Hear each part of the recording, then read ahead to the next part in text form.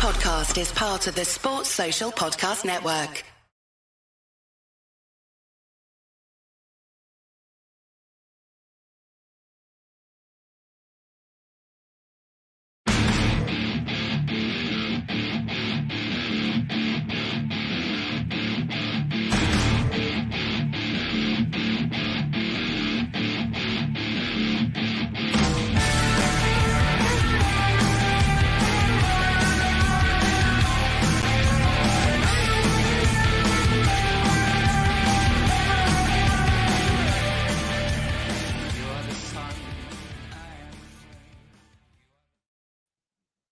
This is A View from the Bridge, official podcast of the Belfast Giants for kingdomofthegiants.com. Today's Tuesday, the 11th of April, 2023. My name's Patrick Smith. You can get us live on YouTube, Facebook, Twitter, and also download us on Apple Podcasts, Spotify, and all of your normal podcast providers. Thank you for joining us on this week's show.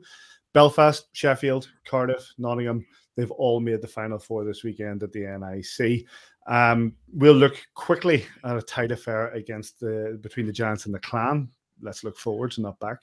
And we're going to preview this weekend with a wealth of guests. Hopefully we'll be joined by Scott Conway, Panthers media manager Chris Ellis, Sheffield and Team GB captain Jonathan Phillips in the week of his domestic retirement, and Todd Kelman, who I believe is with the Cardiff Devils these days. Who knows? Mr. McGimsey, how's it going? Not too bad, Paddy. You'll playoff beard coming on here. Tradition dictates, but I've been offered a few gigs as Santa, so maybe it's time to pack this tradition in. Yeah. I thought about it, but it always just gets on my nerves. Like literally gets on my nerves. I've done it every year from the start of following the Giants, and whenever I was first following, I couldn't even get a wee bit of stubble going, and now I've got a white thing going. It's terrible. Can't wait that we'll win on Sunday night to get it off. no playoff beard for you, says. No, man, I just don't suit it at all. I knew. I know, but you've got an upside down head. You're covered in black hat, so you don't have the white hair. But no, just not interested in it at all, mate. It's not something I tried it in 2007 at the World Championships. I didn't shave for 9 days, and that was it. So a maximum would go now would be 2. That's it. No, not for me. Not for me, mate. Not for me. But fair play, Davey. Like you say, hopefully come Sunday we'll be lifting the trophy, and then you can get the Mach 3 out, and away you go. Other razors are available. Right, gents, let's have a quick chat about the games that took place this weekend between the Belfast Giants and the Glasgow Clan. Also, what happened at the start of the game on Saturday? If I can get this video to play, things seem to be running very slowly. Of course they will. It's podcast night. The Belfast Giants were able to raise the the championship banner at the SSE Arena. It's good, says, to be able to raise the banner in front of the team that won the title. Yeah, it doesn't happen very often, I would like to say that, and just as we looked down, let me just play that sound down for you. Sorry. Yeah, that guy doesn't, he's just annoying to listen to anyway. It doesn't happen very often where you get the opportunity to raise a banner in front of a team that actually wins a championship. Luckily enough, we've been able to do it twice this year. We've got really good connections with regards to getting banners made. Over the last couple of years, they've needed to use that contact, and James Glover's managed to basically get the information all done, get it all sent, and get it ready to put up. And the big thing about it is, you see it in the NHL, and when Stanley Cup banners are raised, I'm not saying we're anywhere near as important as the Stanley Cup, but it can take forever by the time you bring people out onto the ice and get things ready. But the way we've started to do it in the last couple of games that we have the opportunity to do it, it's 90 seconds and it's done. And then it's time to concentrate in the game. And you're not paying, you're not having the other teams to set about waiting in the locker room. And it's just a matter of getting it done and getting out there and getting ready to play. So it's fantastic for the boys that they get to see it happening on the ice. Obviously, I had Dicko with me on Saturday night doing the commentating, and he's part of that. He played a big part, and he doesn't seem to think he does, but he really does. We all think very highly of Dicko, and it's important that he he has certainly played his part, and he's got 5 more championships, and he also got to put together. For that to happen, it's another fantastic treat for him as well. So fantastic for the team, but this is where we need to draw a line under it for us just a certain amount of time. We have another 2 weeks of the season to go at that time. And lucky enough, we managed to do enough to scrape through, which we will touch on now. Right, let's get stuck into those games. The game that took place at the SSE Arena on Saturday. Well, I'll give you all the stats of Saturday and Sunday as a bit of a block, and we'll talk about the quarterfinals sort of as one. The Saturday's game was, of course, a 4-2 lead for the Belfast Giants at the end of 60 minutes. Cooper, Ari, Bast, and Ari with a second. Both of those, Bast and Ari second, were on the power play. With regards to the Glasgow Clan, McPartland on the power play and Shabbat on the power play. Tyler Beskorowany, 16 shots on, 2 against. Ty Taylor, 42 shots on, 4 against. And the referees in that game were David Good and Joe Sewell. We flip on to the next night. The Belfast Giants were actually defeated on the night, but victorious overall. Glasgow 4, Belfast 3 with a 7-6 victory for the Giants. Glasgow's goals come from McPartland, Stevenson, Massey, and Solo. Another 2 goals in the power play. 4 power play goals against the Belfast Giants is pretty rare, I think, this season, but we'll come on to that. The Giants, 2 of the Giants goals come from Scott Conway. He'll be joining us later. And the third one come from Will Cullen. Tyler Beskorowany, 24 shots on, 4 against in that game. And Ty Taylor, 35 shots on, 3 against for him. Toby Craig and Pavel Hallis were the 2 referees over at Braehead Arena. Davey, I'll start with you. I've listened to a few podcasts and stuff this week, and things people are saying in comparison to what they were saying before the weekend. And more or less everybody's saying that this was a much tighter affair than anybody expected to be. I think that whenever I was going through, after the final results were in over the weekend, and I was looking back over the last sort of 15 to 20 years of playoff weekends to see who had qualified, didn't really go into quarterfinals that much. Quarterfinals, whilst important to win them, performances aren't all that important. It's about getting to the big show. It's about getting to the dance, and we've got our way through there. We got ourselves into a lead on Saturday night. Obviously, the first goal, Clan dump in. It's a really quick up from Foley, and it's all Mark Cooper from then. A bit like Ben Lake's goal to an extent of putting the backside out there and making the D-man go the long way round and just out waiting Taylor, who played very well across the weekend, actually. But then the Giants go in, and then the second one's a really nice goal as well. It's a bit of a pick pass from Ari, and he combines with Collins, who goes up the ice and plays that sort of freezes Ty with a fake shot and puts him in. And then we run into a little bit of penalty trouble. You talked about 4 goals on the penalty kill the weekend, 2 of them 5-on-3s. You have to do something special in the playoffs to get a 5-on-3 against you. We've had 2 on 2 nights, and unfortunately we haven't been able to keep the puck out of the net. But then we've came up with 2 power play goals of our own. I suppose the disappointing thing about the penalties that we conceded, they're ozone penalties. They're 200 feet from our own net, and we'll want to close that down next weekend for sure. But to come out, Gabe Bass with another Gabe Bass bomb, and then that tic-tac-toe, the same combination again.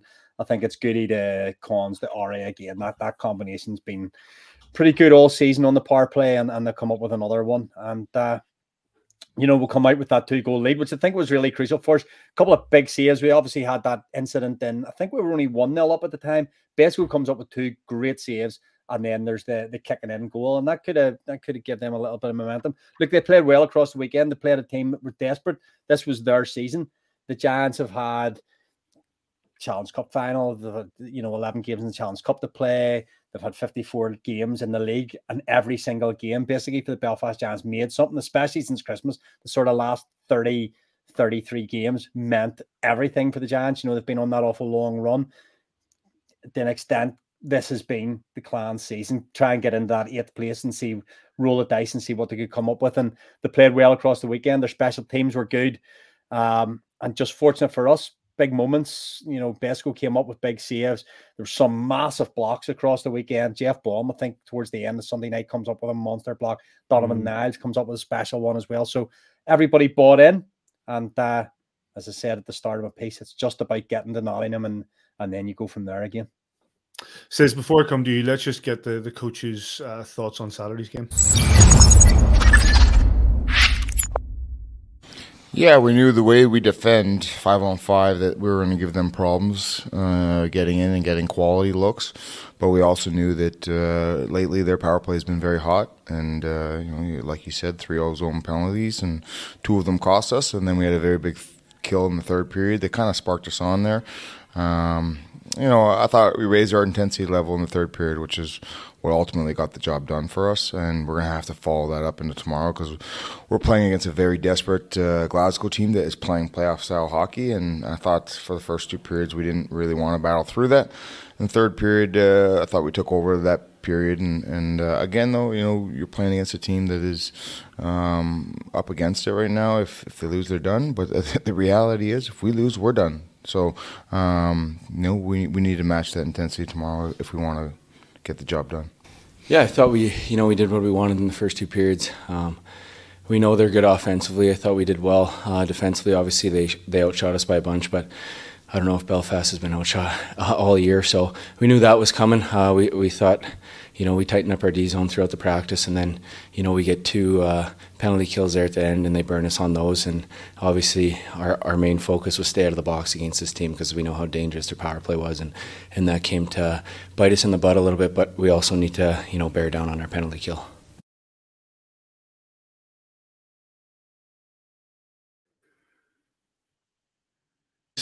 Adam Keefe made a comment there about intensity. Was the intensity lacking, do you think, from the weekend? It looked like it when you're watching the game on Saturday within the arena itself. I thought that, first of all, I actually thought the Clan played very well in both games. Yes. They went 2-0 down against us on Saturday, and they fought back again. Their power play was good at the weekend. I'm not sure of exact figures, but I think they got 4 goals over the weekend on the power play. But, it's one of those ones where a desperate team, if they get the effort and they put the effort in and they have healthy bodies, they've played injured and played short all season long. Colton Waltz came back only a few weeks ago. He played really well on Saturday night. I think we got man of the match on Saturday night. And when you get your goaltending playing decent, and everybody says he's a backup, but backups in this league have been pretty decent this year as well. And I just thought that overall for the weekend, I thought we were pretty lucky to get through. If I'm being honest, yes, with a lot of shots, yes, with we scored more goals than they did, and that's the most important statistic that you take from all the games. But if they had went through, they could have caused real problems this weekend. Coventry did it. I think it's probably 5 or 6 years ago. They were finished 8th in the league, and they went on to win the playoffs. Anybody can win the playoffs. Nottingham, we all thought that Guildford were going to beat Nottingham last weekend. And we've got to get Nottingham now, which again we'll go on to touch on later in the show.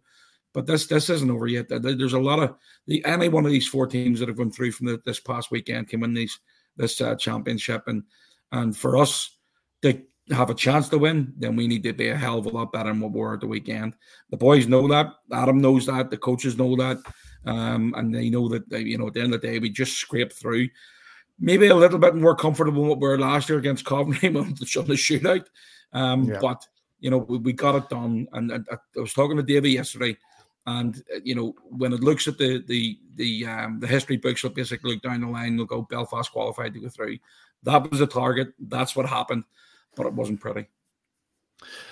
The Dyson Stevenson made up comments both before the game and at the fact that Davey, that they felt that maybe they'd been in through the season a little bit disrespected, and that they felt they had a point to prove. Personally, I felt that they proved it. I don't know that any team was disrespected. I think all teams, you got to play what's put out in front of you. I think the Glasgow Clan have been a club in turmoil for a number of years, and the stuff that's going on off the ice has to end up being a distraction for players. It doesn't matter, you can be as professional as you want to be, but when that stuff's going on off the ice, it's got to affect the locker room. And at certain times we spoke to players that are in that locker room through the season. They've said as much themselves. So difficult season for them. And as we said earlier, they were really battling towards the end of the season with Fife there just to get into that 8th slot. And it's always going to be difficult coming up against the number 1 team in the country who've proved themselves over 60, 70 games this season as being the team to beat. And for me, Clan did bring what ultimately was their A game over the weekend, and it just wasn't quite enough to come up against us. I've got one more question for you both, but before that, we also have Scott Conway just waiting to join us. But before that, I'm just going to get the comments from Sunday from both coaches.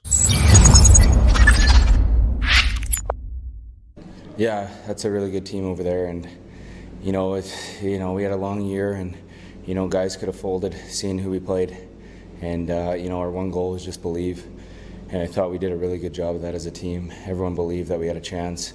Yesterday, hurt us a little bit, giving up some penalty kills, but we win tonight, but unfortunately just not enough. But yeah, everyone gave it their all. That's all you can ask for, and I don't think we had much respect from anyone in the league the whole year, and if this doesn't gain respect from teams, I don't know what will. Yeah, they were very good. We knew coming into this, the Clan had faced a lot of adversity this season. That stuck together through it all. They were playing for each other, and that's a dangerous beast right there. And that's what you saw this weekend. I thought the Clan battled extremely hard, made it extremely hard on us, especially winning the league title last weekend. And then there's a collective exhale from that, and to get back up and push the on button and to get back into that playoff intensity is very hard. I think that's what you saw this weekend. We didn't match that intensity that the Clan had, but albeit there in the third period, I thought our guys competed very hard and wanted that, and even though when we gave up the one, still competed right there till the very end. There was a lot of battling, big save there at the end to give us that chance to see it out.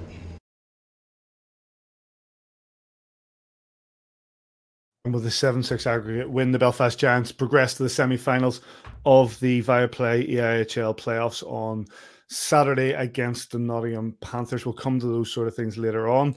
One thing just last from this was after I insulted him last week and said he was no spring chicken, a couple of days later, Craig Peacock announced that he would be retiring after 16 years professional in the league here, a 3-time Elite League champion, a playoff champion with the Belfast Giants. Says Peaks was a hell of a servant to this club and a hell of a servant to hockey in this country. Yeah, I mean, if you look at Davy's reports or stats every single week, his name's been sitting up at number 2 for a long, long time, and it's going to take a long, long time for somebody to step up and beat it. And you don't get that many points in this league and without being a good player. And Peaks was a good player, and don't get me wrong, he'll certainly know he's slowed down his production and slowed down his scoring touch on the last number of years. But when he was with us, he was absolutely lethal. 50 power play goals, Davy? Number 1 for in the are you sure? No, we'll check your stats. I think it's 50. I think it's 50 power play goals he had as Giants throughout his career, and that's number 1 overall. And he was potent, like he knew where the net was, and when you look at Jonathan Phillips retiring and obviously, Craig Peacock, he's only 34. He could probably still play, but he's probably, feeling it a bit more. And Matt Myers is not getting any younger. Mark Richardson. You've got all these top-end GB players that are going to be stepping out and stepping away from the international team over the next couple of years as well. And this is the time now they need to try and blood some new guys coming through. And that's no different with the top teams as well. Jonathan Phillips is going to be very hard to replace at Sheffield. Craig Peacock is going to be hard to replace at Glasgow. Our guys aren't getting any younger as well. And, Mark Garside, and I don't know when he's going to hang the skates up. Hopefully it's not for a couple of years yet. It's going to be very difficult to replace Mark Garside. So it is what it is. And, wish him the best of luck whenever he's down the line. I was speaking to him after the game on Saturday night. And I said that to him. I wish the best of luck down the line. But after tomorrow, which would have been Sunday, hope he's get pumped. But, he was good. Peak's a good lad. And as I say, best of luck moving forward. He was also, Davy, a New Zealand Ice Hockey League champion, which I'm sure is quite high up in his... New Zealand, I thought it was New Zealand or Australia. He was out there anyway. His career never really hit the heights that it hit. His career in Belfast was probably the pinnacle, if you like, of his domestic career. Simon's touched on the power play there. He used to just post up, to use a basketball term, post up at that back post there, and he scored so many goals from just in and around the blue paint. And he was a great servant at the club. 6 or 7 years maybe he played for us, and he won championships, and he came in that first year with Dowdy and Shades and stuff, that British contingent we had there, and they were scoring for fun. And after he left Belfast, he went and he had a few years obviously in Scotland there, and he's been a great servant to those clubs as well. But he's been very good to us always at AVFTB. I remember some great interviews around the time. He got in a bit of bother towards the end of one season as well, and he used AVFTB as a little platform to put his little apology, if you like, out there. But he was always good to us. He's been a great servant to British hockey. He's been a great servant to the EIHL, and we wish him really well in the next chapter of his career. Absolutely. Congratulations to Craig Peacock on a fantastic career. Right, let's crack on, gents. We've got the first of many guests, but we're delighted to be joined by a man who last Monday walked away with some very sore arms, considering the amount of awards that he carried out of the SSE arena after what has so far been a phenomenal season in Teal. Delighted to welcome back to View from the Bridge, Scott Conway. How are you doing, mate? Good. A little tired, but pretty good here. How was your golf? Not good. It was pretty windy. So, Is that better? You've got your screen on lock. You must have a screen on lock. Hang on. Here we go. I'm trying to figure this out for you guys. There we go. There we go. There it is. There we go. Where did you play? Port Stewart. We only got 9 holes in because of the rain and wind. It was terrible. Strand course? Yes. Fantastic, man. I'm looking forward to playing that in the summer. There's a bit of a difference, first of all. There's a bit of a difference. He's a good golfer. You're just as. Excuse me. You've never played. There could be some. Was it Castle Rock you played last week? Yes, sir. What did you hit like Castle Rock? I don't remember. That was a few weeks ago. I can't remember yesterday. So I think it was like 78 or something like that, though. All right, you are a better golfer than me. So there we go. Give us your take on the weekend gone past, Cons. Obviously, we went into the games against first versus eighth, and there has been a talk about maybe there was a lack of intensity. Yeah, I think we started off the first home game pretty well, getting up 2 goals. And then penalties, we knew they were good on the power play, and they have been recently. So our goal was to stay out of the box. It's pretty hard for me to stay out of the box. So I promised Keith for only 1 penalty a game, and I was in it 1 a game. But their power play was firing on all cylinders, and we had to stay out the box, and we knew that. And so that cost us a few goals this weekend. And then when you go into their place and you're up a couple goals, you knew that they're going to play their hearts out. That's potentially their last game of the season. So we had to give it our all, and they gave it their all. They emptied the tank, and they're hitting everyone hard and just putting pucks to the net. They're playing the playoff style hockey, and that's what that team is. You got the Dyson Stevensons, you got Dixon that's heavy on draws. You got guys that go to the paint. You got Joneses that'll stick you and stuff like that. So I think that team was kind of built for a playoff push there. But I'm glad that we won, and glad we're moving forward. We're excited to play Nottingham. I think there's going to be a good rivalry between with Jonesy and us, and we're excited for it. When you're up against a team like the Clan, who let's be fair, they've got nothing to lose there. They've finished in 8th. They're not expected to come away with the win. People were talking about walkovers when the Giants were going to face them this weekend. How difficult is it when their backs are against the wall and they have nothing to lose, but you're going after them? Yeah, I mean, you start off a season. Well, I don't know what it was. You guys, the stat guys, like 0-25 or whatever it was. For them to turn it 0-17, for them to turn their season around and make playoffs is just the hats off to those guys. And then on top of that, like you said, they're not fighting for any other trophy but this one. So it's pretty hard to knock someone out of any sport to end their season. So they gave it their all this weekend, and I'm glad we're moving forward. Collins, I want to ask you about the personal accolades, about the personal points, and I know you'll go with the team first, and very few of the goals were unassisted. Somebody has to put it on your stick to score, but coming up with nearly 120 points so far this season, all those great awards that you took home, you must be pretty pleased with your personal contribution this season. Yeah, I'd say I am. All I can do is do the best I can when I step on the ice, and that's what I try to do. Obviously, teammates are a big help and stuff like that. You can't do it without them. But a successful year for me for sure. Hopefully we can get a few more goals and assists the next couple games here and bring home that third trophy. And let's just talk very, very briefly about the weekend that's coming. Sizzle will go on to it as well here. But you heard Adam talk about, we talked about it last week, the collective exhale. You've heard that term before. It happens after because it's a 54 game slog, the league to win it. It's the big one to win. The playoffs is 2 weekends. But it's hard to turn it on and turn it off again, or turn it off and turn it on again. Yeah, I mean, everyone plays for that league trophy, right? So now that we won that, it's like, but firing it back up this weekend was kind of tough. I think you could see it in our gameplay a little bit. So moving on to that final weekend is huge for us. Just knowing that we're 2 wins away from that third trophy, and I think Coach said before, not many times it's done. Was it one time, Nottingham? Was it 10 years ago? So Nottingham and Coventry have both done it, but and Cov, yeah. So not many times it's done before. So we're excited to try getting the history books there. Cons this weekend, Nottingham. It's going to be in their own building. We talk about. You talk about the likes of our home games for the Guildford game, which we had a sellout crowd, but a sellout crowd for the big game in the cup final. And when you've got those numbers behind you, it does make you feel that just maybe an inch or two taller, and makes you feel that you can go in and perform. And they'll have a big backing this weekend as well. It's a tough building to go into, but I'm sure you'll be well up for it and well looking forward to the challenge. Yeah, we're excited to play Jonesy and Nottingham for sure.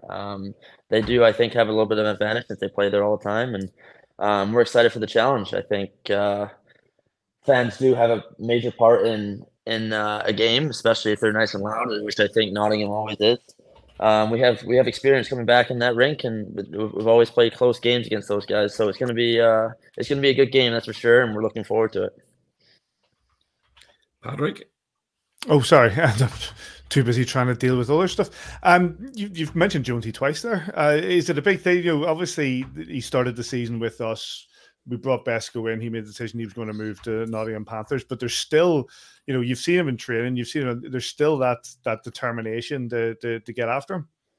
Yeah, I mean, always when it's especially a goalie, when a goalie leaves and you play against him, it's like, we got to light him up.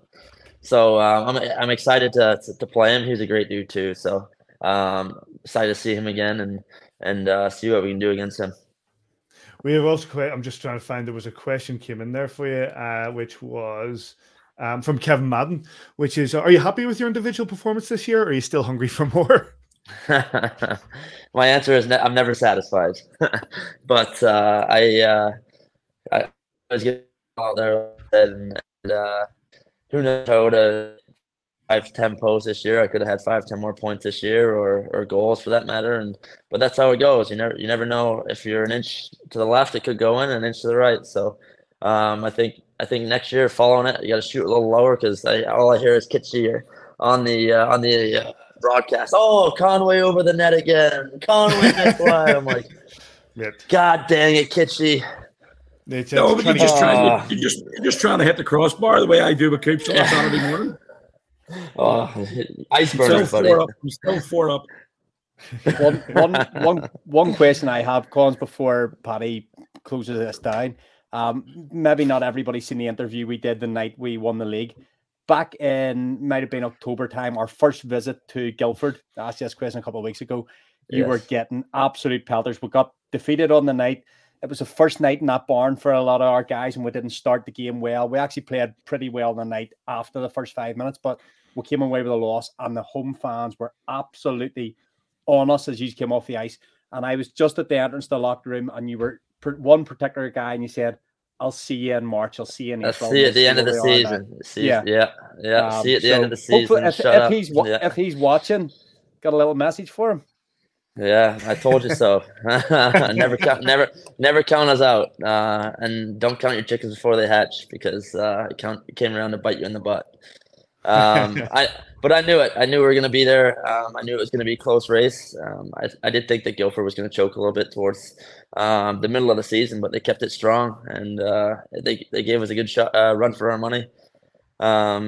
It's good to see them out though, because they're a fast team and they can do some damage in playoffs. So that's good to see for us. We'll be taking on the Nottingham Panthers on Saturday. Cons, listen, fantastic season from yourself once again. Congratulations on yet another Elite League title, and good luck this weekend. Thank you, appreciate it, guys. Big thanks to Scott Conway for his time. Listen, the guy's been phenomenal this season. He's been lights out as we expect him to be. He was brilliant last season, and it's great, Davey, to see a British player of that standard and leading the league as he has. Forget the British part, just for a player of this standard. We'll have Ellie's coming on, Jonathan Phillips coming on, other killer. You can ask them all. Scott Conway is the MVP of this league. There's absolutely no doubt about it. What he's done, the manner of play, the manner he goes about his play. He's as tough as a night in jail, as Aaron Murphy would say as well. Me and Simon have talked about it. He's not even sneaky tough. He's just tough. He goes into the corners. He blocks shots. He makes hits. He scores goals. Big assists. He's good in the special teams. He's got a little bit of everything. We've been really blessed to have him for 2 seasons. Let's hope we have him for more. Says good guy and a good guy to boot. He's a pain in the arse. You were going to say he's lethal, mate. I mean, he's absolutely lethal, both on and off the ice. I mean, obviously Saturday night, I remember him coming out of the locker room after the 4-2 win against Glasgow, and he wasn't happy. And you could see that I think he scored one on Saturday, didn't he? Or did he score on Saturday? I don't think he scored. Steve Orry he scored 2 on Sunday. Hoops Norrie, great setup. And you could see that he wasn't happy with the way the game went, and he's just a winner. He just wants to win. And I've seen a comment there on the one of the messages coming through from some guy called Jason Ellery, saying about him playing pool as well. He's lethal. He's absolutely lethal. Whatever he's playing, he makes it into a competition. He just wants to win. And that Davies touched on it. We've been very, very lucky to have a player of his caliber in Belfast Giants uniform for 2 years. He's been absolutely outstanding this year. And I said it from probably about October, November time. He is the best in this league by a country mile this year. He's been brilliant. Right, let's crack on, gents. As I said, the Nottingham Panthers will be probably an unexpected opponent come Saturday at 3 p.m. at the NIC. They defeated the second seed Guildford Flames over the 2 legs, including what was an absolutely cracking game at the NIC where the Panthers took a 4-1 lead in the tie. I'm delighted to be joined by an old friend of ours, is the media manager for the Nottingham Panthers, Chris Ellis. How are you doing, mate? How are we doing? I forgot this was on camera. I'm in my PJs. Yes! Welcome to the show, mate. Look at you. Listen, you're sporting your merch, and I'm here in my PJs. You've had a long day at the water park, I believe. So it's time to Alton Towers Water Park. That's been a long day. I can tell you. Alton Towers Water Park's good crack. I like that one where you go. Do you know the one you get on the float and it goes right across the top? Good crack. Yeah, anyway. I didn't get on that. My kids are 11 and 8. And they didn't want to go on. Actually, no, my daughter went on. She's 11. She did go on, but my son didn't want to go on, so I never got to go on. But no, it's great. We had a great day. Enjoyed there. Listen, I said that the Nottingham Panthers are probably unexpected fourth team in this final 4. They will face the Giants at 3 p.m. on Saturday. Is that fair? I think to everybody looking on from afar, I think that's 100% fair. No one at the club would say anything different. It's been a dreadful season, absolutely horrendous season. It's not gone right. We could probably sit here and talk for hours the reasons why it's not gone right. But the truth is that they finished 7th and they deserve to be a 7th place team. I think the one thing was, and I've said this a few times this weekend, is Panthers have been waiting for that game for weeks. They've been waiting for that game for weeks and weeks and weeks because, the season was over a long time ago. And that was their next chance. The amount of times we heard in the week leading up to it It's a new season. It's a new game. And they played like that. The way they came out in those first 10, 15, 20 minutes against Guildford, they set the tone in that first leg, which they pretty much continued, albeit for a very nervy start in the second leg. But yeah, fair credit to Guildford. They've had a tremendous season, and I think they went in as favourites. But you never count away a Corey Nielsen team in the playoffs, and he's and a lot of the fans didn't believe. I mean, that was true. You could see that by the comments. But Nielsen got the team up for it. The team responded, and they're there. You'll be expecting something similar then this Saturday, Chris. As you say, don't discount Corey Nielsen's in the playoffs. His playoff records literally second to none, and home advantage as well is going to be a big thing for you. Oh, absolutely. I mean, we are coming up against the best team in the league. There is no doubt about that by a country mile as well. No one's come close since Christmas, but between Belfast and anyone close, as we've seen from the results. But Nottingham will fancy themselves. I mean, ironically, our record against the Giants this season's been okay. There's been a couple of wins, I think, hasn't there been on the home ice, one in the Challenge Cup, one win in Belfast as well. I think Nottingham, while everyone, again, looking from outside, will think it's going to be Belfast Giants because of the seasons the two sides have had. It's one game. Nottingham have got some players who have probably struggled this season in the last few games.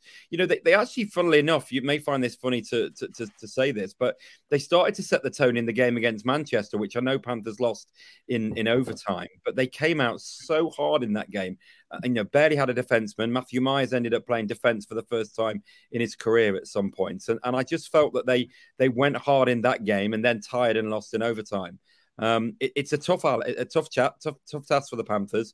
But yeah, the fans have started to believe again after what they saw at the weekend.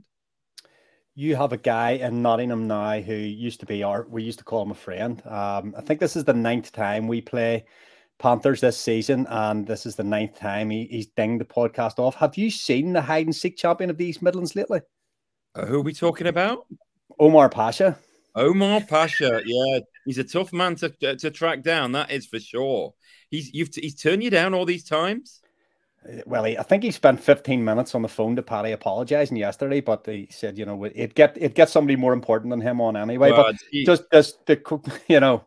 See, this is why I got the call, because I got a WhatsApp saying you'll get a call. So I'm quite happy to be number 2 to Omar Pasha. There you go. That's it. You spoke to him at 2:34. You're on mute, Paddy.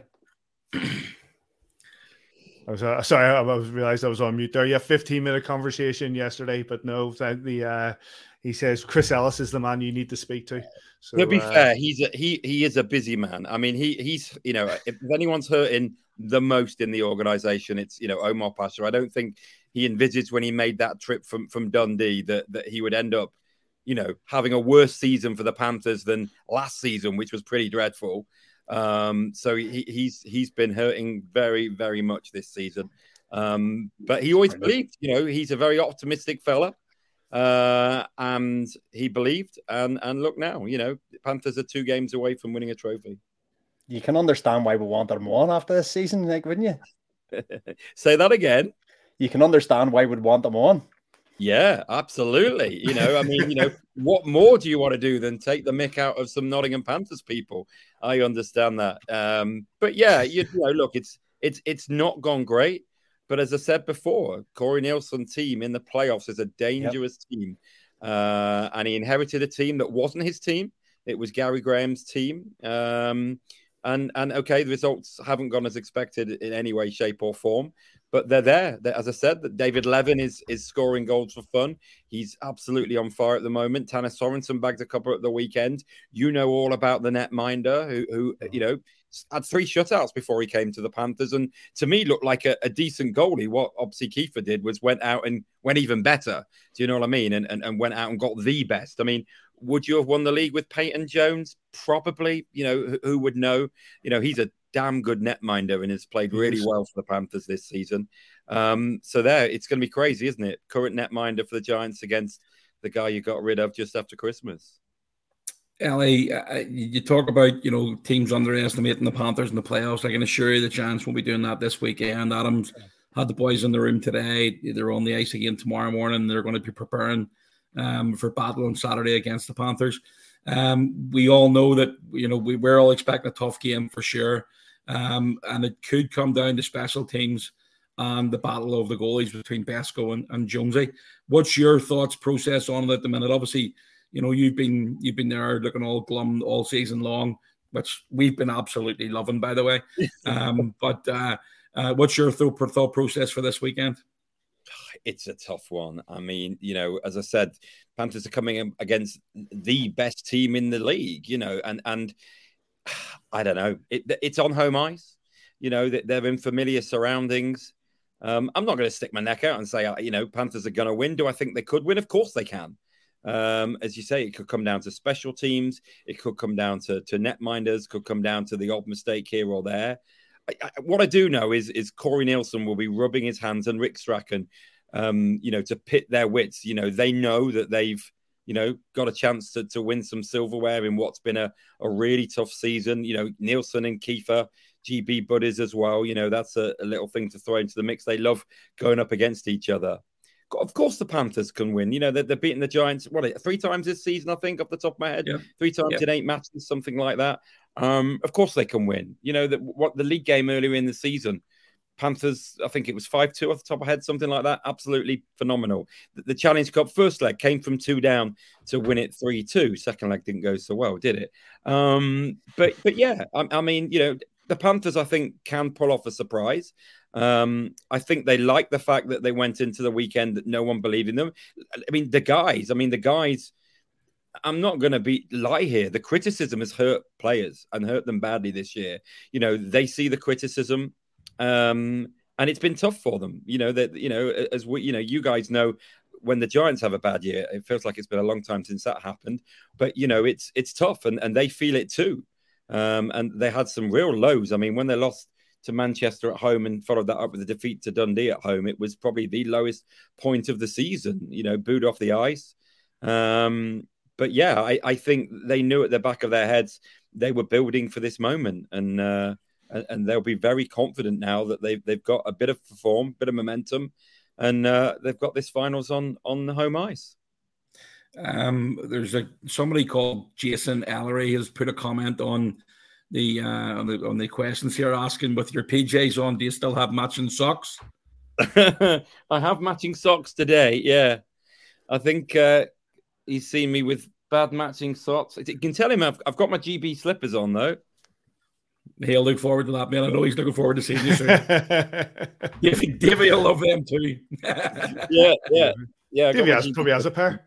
He's got his socks. Listen, Ali, we really, really, really appreciate your time. Thanks for joining us, even if you are in your pajamas. We do appreciate you coming on. Look forward to seeing you this weekend, and not going to wish the Nottingham Panthers any luck though. So that's fine. Look forward to seeing you guys. Thanks, mate. The weekend. See you later. All right. Big thanks to Chris Ellis for joining us and giving us a lowdown on the Nottingham Panthers. Right, we're cracking on, gents, because top lad. We do have lads waiting in the wings. We're next up. It's the Sheffield Steelers, and we're delighted to be joined by a man who's going into his final weekend of domestic ice hockey for the Sheffield Steelers. It's a pleasure to be able to invite him on. He's also the captain of Team GB, where he is known to give quite a good team talk. We want to stay amongst the world's elite. One hockey game, 60 minutes. For that, let's have a listen to John. Take it to these. Come on, boys. Well, of course, Jonathan Phillips. How are you doing? How are you doing? Good. Thanks for joining us. What are the emotions going into your final week of domestic hockey? Yeah, it's obviously something that's going to be a lot different. It's obviously all I've known since I left school. But I think first and foremost, I'm just kind of grateful that I managed to find something out of hockey and find something I was passionate in and can hopefully build on, really. You've been received really well since you announced that you were going to finish with hockey. You've been received really well at rinks throughout the league. It must be humbling to see how well thought of you are by opposition fans and teams. Yeah, it was crazy, to be honest. Glasgow, Manchester, what they did down in Cardiff. I was really surprised. I think especially down in Cardiff, because when I was there, it was 2 ice rinks ago. It was when it was the old Yeah. rink, old rink in the city centre. So it's pretty much a complete new fan base down there now. So no, I think it's always really nice, isn't it, when things like that happen. And I was really kind of grateful for the praise that they kind of showed me. John, it's actually been quite emotional watching. Like it's not been a long goodbye, but it kind of started in Belfast there a number of weeks ago. You got the Man of the Match award. You're skating around. Our captain's the first one over. And then the guys start lining up. Is that emotional for you as well? Yeah, I mean, because with all the games, I haven't been counting down, we've got, 5 games left, 2 games left, whatever. I've just tried concentrating on the season. But I think the times I've been reminded of it are situations like that when, especially because we don't shake hands anymore at the end of the game. So when Goody and all that kind of came over, that was, I was shocked and it was unreal. And Peaks up in Glasgow did the same thing, and we did that against Manchester the other night. So yeah, I think that's where it starts to hit home a little. Jono, I asked Neil Francis. He was on a couple of weeks ago with us. There must have been something special in the water down in South Wales. 20-ish years ago. I don't want to give away your full age here, but all those years ago, Matt Myers and Jason Wood, Stevie Lyle, yourself, all these youngsters. It was a hotbed for British talent. And thinking back, that the longevity that you've had over the years, you must have been very lucky with the solid work base you had from that young age. Yeah, definitely. And I think this is just me guessing, but I think a big key to our success down there was back then. The Devils used to train us when we were kids, and they'd come on all the junior sessions. And I think there's some great coaches around now within the junior game, but they haven't necessarily played. And so I think for the imports and the bigger players like Chinny and Stoney and that to come on and give us those little tips and hints when we were kids, it massively helped our game. And I think a lot of it is down to that, because you're right, that there were a lot of us who came through back then. I seen a video come up on my timeline earlier on. I'm not too sure when it was posted, of your 2 sons, and I think it was your wife in between them. And somebody was interviewing with their Steelers jerseys on, and they were saying that they wanted to play for somebody bigger. Like Levi Nelson was one of their favorite players, and Matt Petrie was the other. Obviously it must be good for you as well to see them following up in your passion as a youngster. Yeah, no, they love it. They play, and they've just been selected for the England program. So, I think we finally started seeing all the costs that my mum had to incur when I was younger. But yeah, they love it. I mean, they've grown up down the rink and coming into the changing rooms and things like that. And I think that is one thing to really look forward to is seeing them play more and being more involved in their training to try and help them out as much as I can. It's hard to believe that the Belfast Giants have never played a season when Jonathan Phillips wasn't playing in the either the ISL or the league. It's like from our point of view, we've been around as long as as you've been playing at the top level, which is absolutely remarkable. And what would you see as the key for you to have that longevity? I think for me, it was. I knew that there was. I mean, let's be honest. There's no real money involved in UK hockey. It was never about money. It was something that I absolutely loved from the first second I saw when I went to see a Devils match at 8, I think I was. My mum signed me up to the team for my 11th or 12th birthday. And I just loved it. And I think that competitiveness, I always wanted to compete with myself and push myself as hard and as far as I could go. And I always said that, as long as I'm enjoying what I'm doing, then I'm going to keep going for as long as I could. And I know I could play for another 3-4 years, but an opportunity came knocking. So I think I just love the game so much. Jono, I want to take you away from the domestic game into the international scene. Obviously, just a number of years ago, this happened in Belfast. This is one of our, good memories of Jono Phillips on Belfast ice. Describe the emotions of being the captain of the team that wins the gold medal on home ice. Yeah, I think that was an interesting year, to be honest, because we were on kind of thin ice, I think, where we'd kind of failed to get gold and go up. We've always been an older team, an older core, and if we didn't win that year, then for sure there would have been changes and rightly so, to be honest. So we knew we had to win gold. It was now or never. But I mean, the GB team is by far the most special thing I've ever been a part of. It's very rare that you get 20 odd guys all rooting in the same direction, all with the same work ethic and the same mindset. And we've been through thick and thin, and the last kind of 5, 6, 7 years is really kind of I think we've really been rewarded and got what we deserved. And I think to play in the Pool A World Championships against Canada, America, Russia, Sweden, all them absolute giants. It was dreams come true for us all. Let's take you away from that and let's focus on the present. There are still games to be played, Jono, and this weekend you'll take on those Cardiff Devils in the semi-final of the playoffs. It's been an interesting season for the Sheffield Steelers, trying to battle once again for a league title, maybe falling away at a point when obviously you didn't want to. But coming into this weekend, what are you expecting from the Devils, and how do you feel you're sitting as a team? I think right now, I think we had a good weekend. Playing Manchester is obviously anything that can happen in Manchester. We knew it'd be a different game on the big ice as soon as we got home.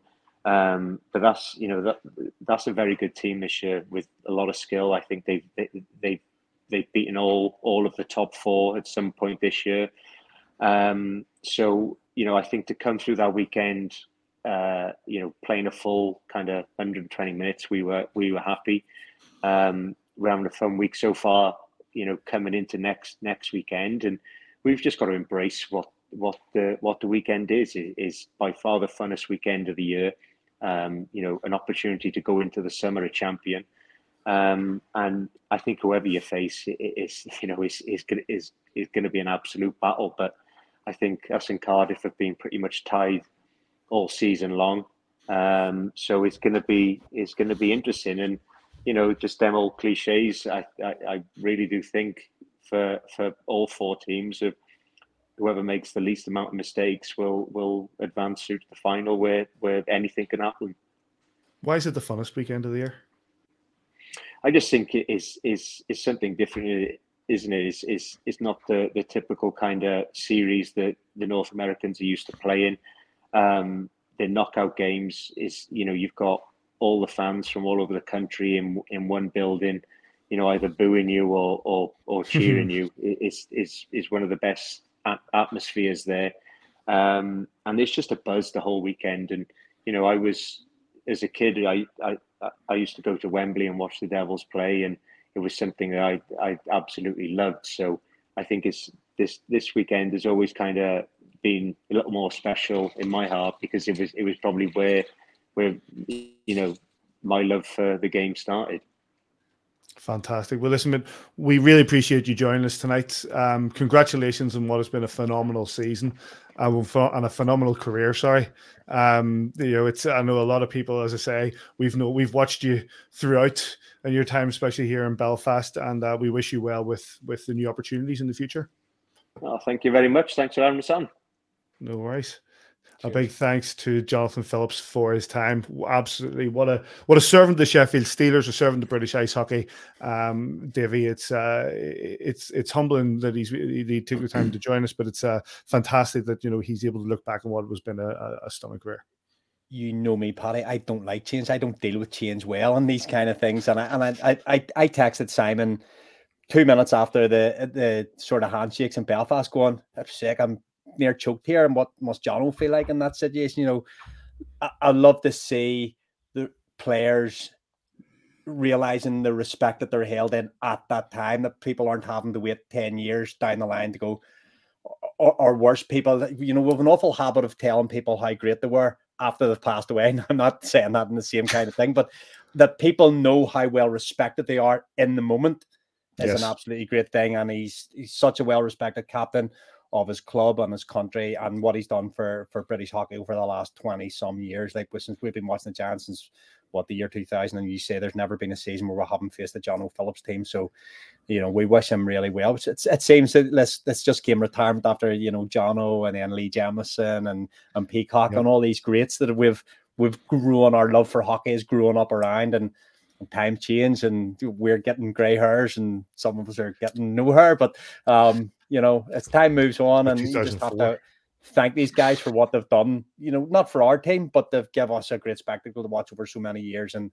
you enjoy that tenacity he played the game with, and he's been a real great servant to that club. Says we've got Todd Kelman just waiting in the wings here, and he's wondering when he's going to get his chance to come on. But just a quick word about Jono before we move on. Listen, there's when you look around the leagues over the last 17, 18 years in the Elite League and the ISL before that, there's not many players that I would have really liked to have seen in a Belfast Giants uniform. And he was one of them. He was definitely one of those guys that I loved to have played for the Giants. He's in the Ben Lake kind of mold with maybe not the same production. For me, he's a leader. He gets stuck in. He just never took a shift off. I loved his game. He always seemed to play well against Belfast. He always chipped in with a goal, important goal. I thought Jonathan Phillips has been a real massive plus for the Sheffield Steelers over the whatever length of time he's been there. And he'll be a big miss for not just the Steelers, but Team GB and the league. Right the whole way throughout the league, he's been held in the highest regard. And as Davey touched on, seeing all these different players coming up and shaking his hand after games, have realised and show the respect that he deserves for sure.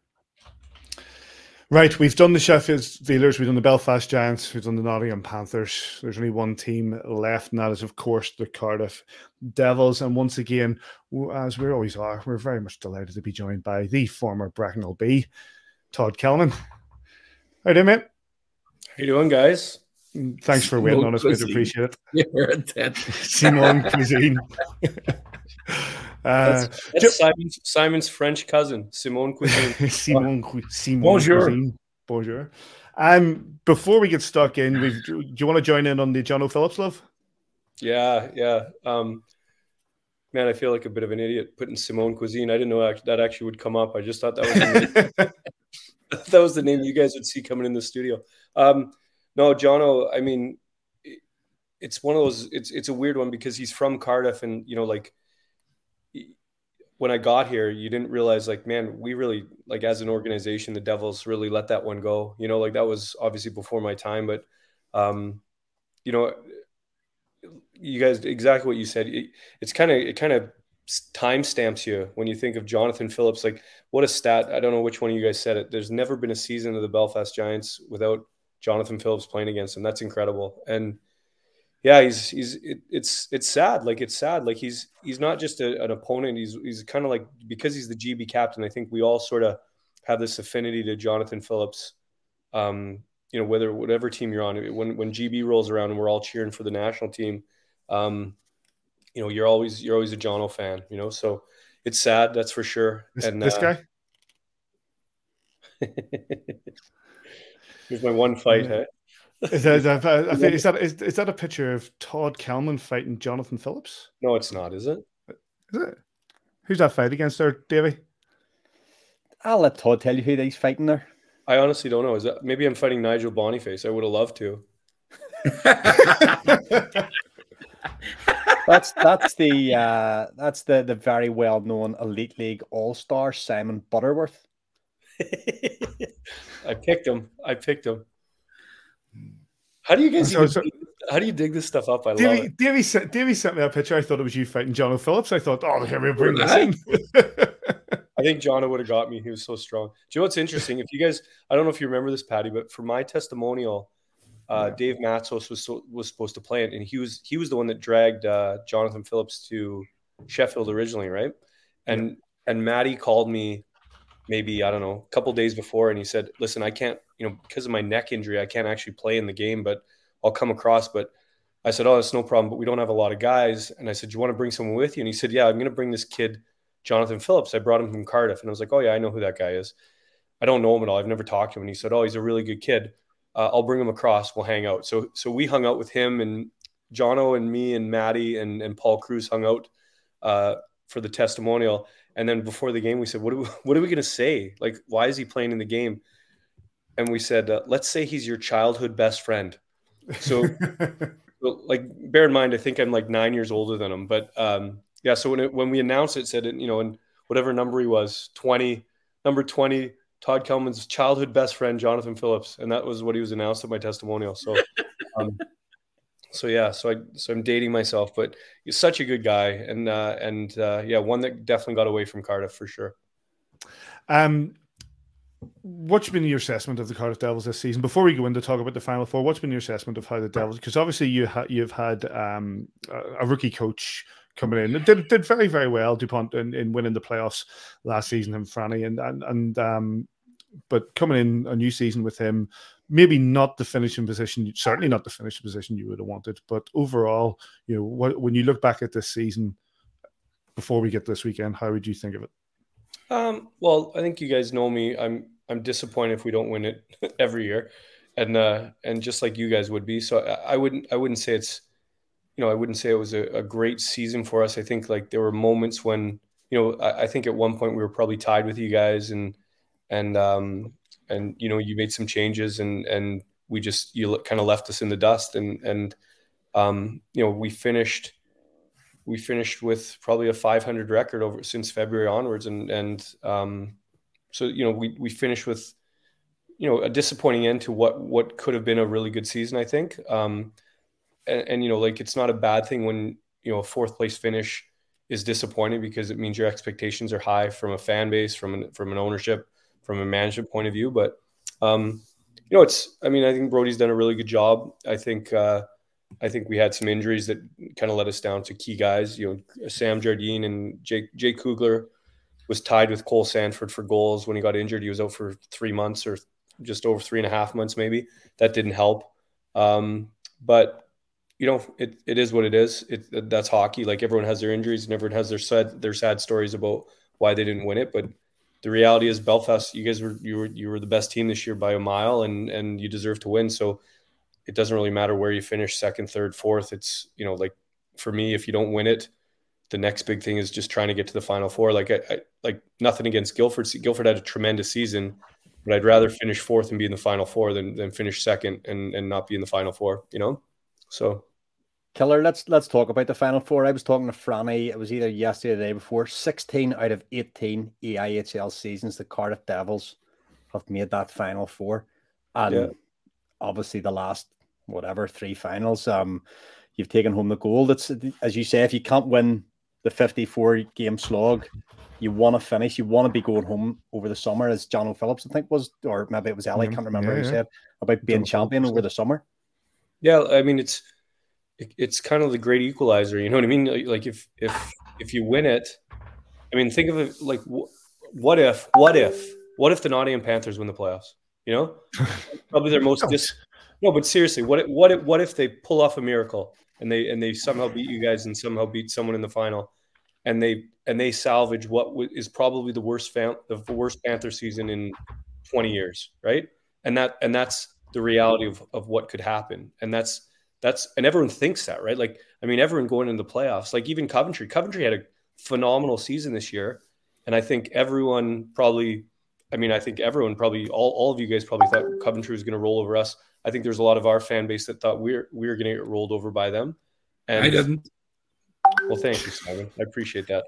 But I think like if there was ever a season where we were worried about the quarterfinals, it was this. Like they had a great season. They had our number all season.